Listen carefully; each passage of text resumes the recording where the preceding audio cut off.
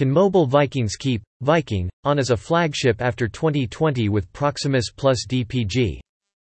This perspective was shared from the Edge Forum editors team at T-Renaissance Inc., www.t-renaissance.com, upon a recent business news from Proximus.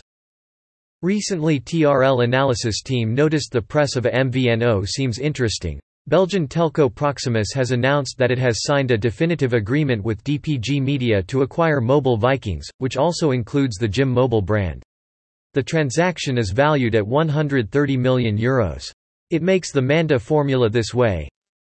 Proximus Telco plus DPG Media to acquire Mobile Vikings MVNO with the core brand Jim Mobile equals Telco Infrastructure Services plus Media, bringing more value-added services plus Jim Mobile brand with new offerings to come.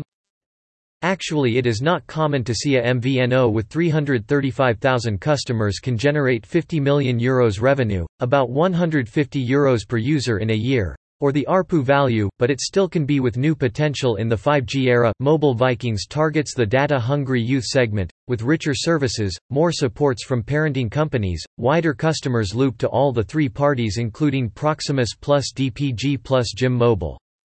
EBITDA of €15 million looks also pretty good at about 30%. Lower than internet giants but higher than telco business, particularly when a telco with legacy fixed plus mobile 2G, 3G, 4G, 5G networks in joint operations but has been looking for new growth from more innovative services and wider customers loop. Reference from TRL webpage. TRL Telecom, TRL Media, TRL Retail.